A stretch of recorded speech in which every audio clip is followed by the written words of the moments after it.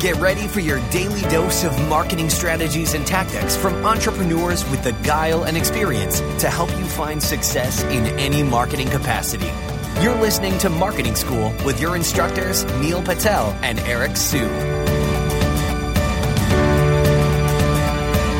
All right, Marketing School listeners, have a special message from our sponsor, DreamHost.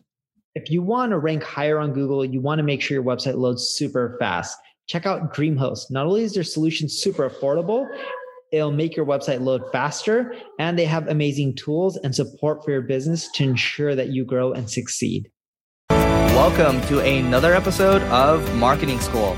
I'm Eric Siu. And I'm Neil Patel. And today we're going to talk about what you should do when you get hit by a Google algorithm update, right? And this is a really timely episode because apparently recently, as I was traveling, I think an update hit. So here's what I do immediately when I feel an update has hit, right? So there's a lot of SEO websites out there. I really like looking at seroundtable.com because it's basically all about search engines, and they talk a lot about algorithmic updates, where people are complaining, signals from different SEO tools out there. So there's tools like there's like these weather tools, right, that show like Mozcast, for example, and then it shows a compilation of them, right? So there's like 4 or 5 different tools, and it shows the complaints from people. That's when I know something's really happening, and I try to correlate it to what's going on with my site, and then I try to determine what exactly happened and what action steps I should be taking.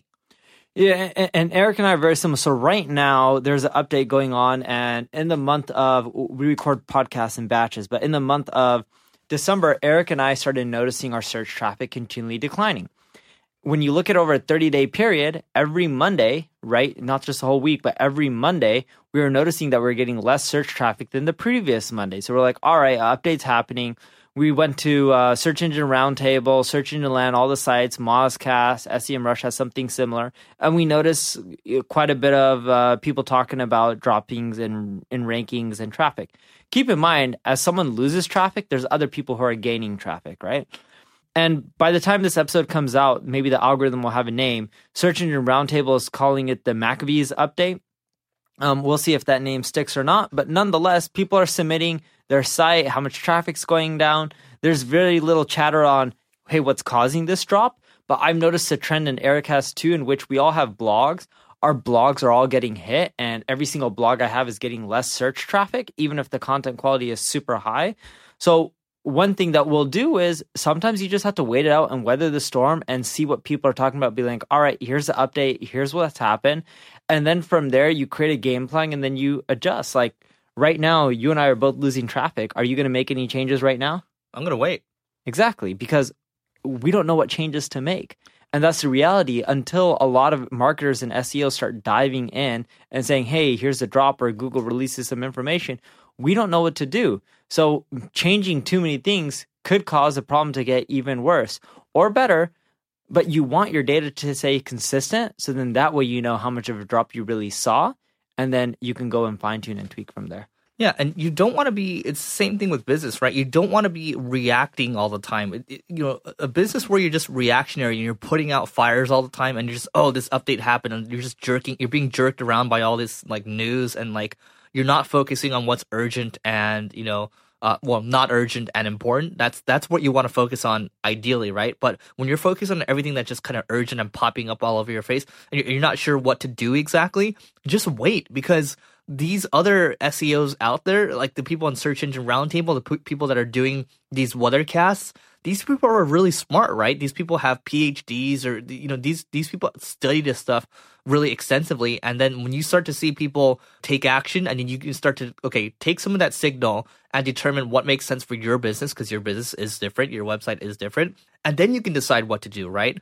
Now, the other thing I'll add is this is something that you should be doing as something that's preventative, but not relying 100% on Google. There's some businesses out there where 80, 90% plus of their traffic is all coming from organic. You got to diversify, because nowadays, if you get hit by an algorithm, that could be, the difference between, 6 or 7 figures of business for you. It can be a killer, right? When you rely on an algorithm like that, you're putting your business at risk, and you're putting, the people that you support at risk as well. So think about diversifying and using that as a preventative measure so you don't have to worry as much. What's your split between traffic right now? So traffic right now on organic for Single Grain, I think we're at 60, 70% or so. It used to be about 80% plus. Yeah. So what are you doing right now to diversify so that way you're not so reliant? Yeah. So, we think about, like stuff like this, for example, is diversifying. Plus, it gives me organic traffic. No.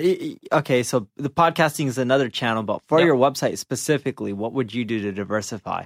Right? Because I have the emails. Okay. Right? Emails. Yep. Collecting more emails is huge. Okay, so what are you going to do starting now? Because your exit pop-up is now for lead capture, not emails.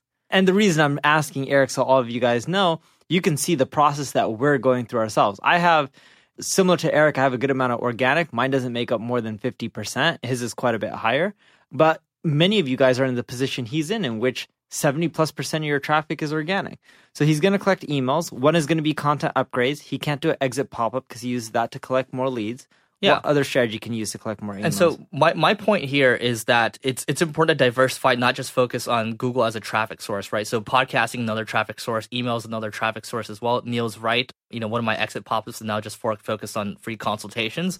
But also at the same time, like what other touch points could I hit people on? Whether it's, YouTube, for example, right? So we talked about being omnipresent. That's in one of our past episodes. Check that one out. It's really important that you think about it that way. So, for example, you look at this podcast, like, this one's 550,000 a month, right? And then the other one's, 50 to 100,000 per month, right? And then we have the YouTube channel that gets its own views. You have yours. You're touching like 1 million views.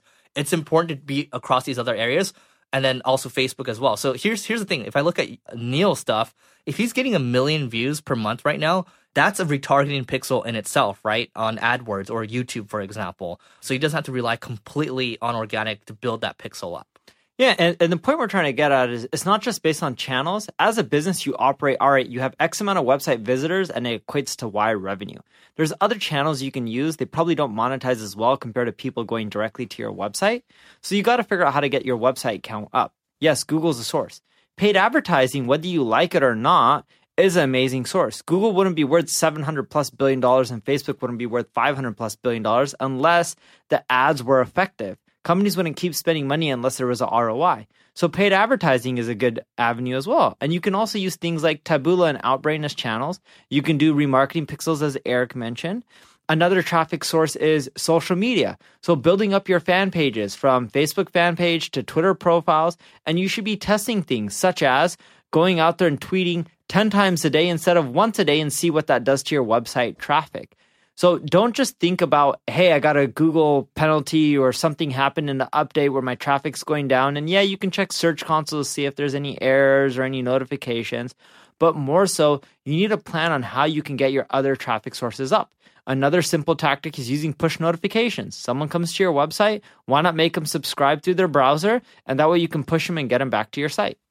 Yeah, and don't forget, I've talked about it a couple of times already. We have an episode on live chat too. You have the ability with live chat now, with Adrift, for example, or even Facebook Messenger.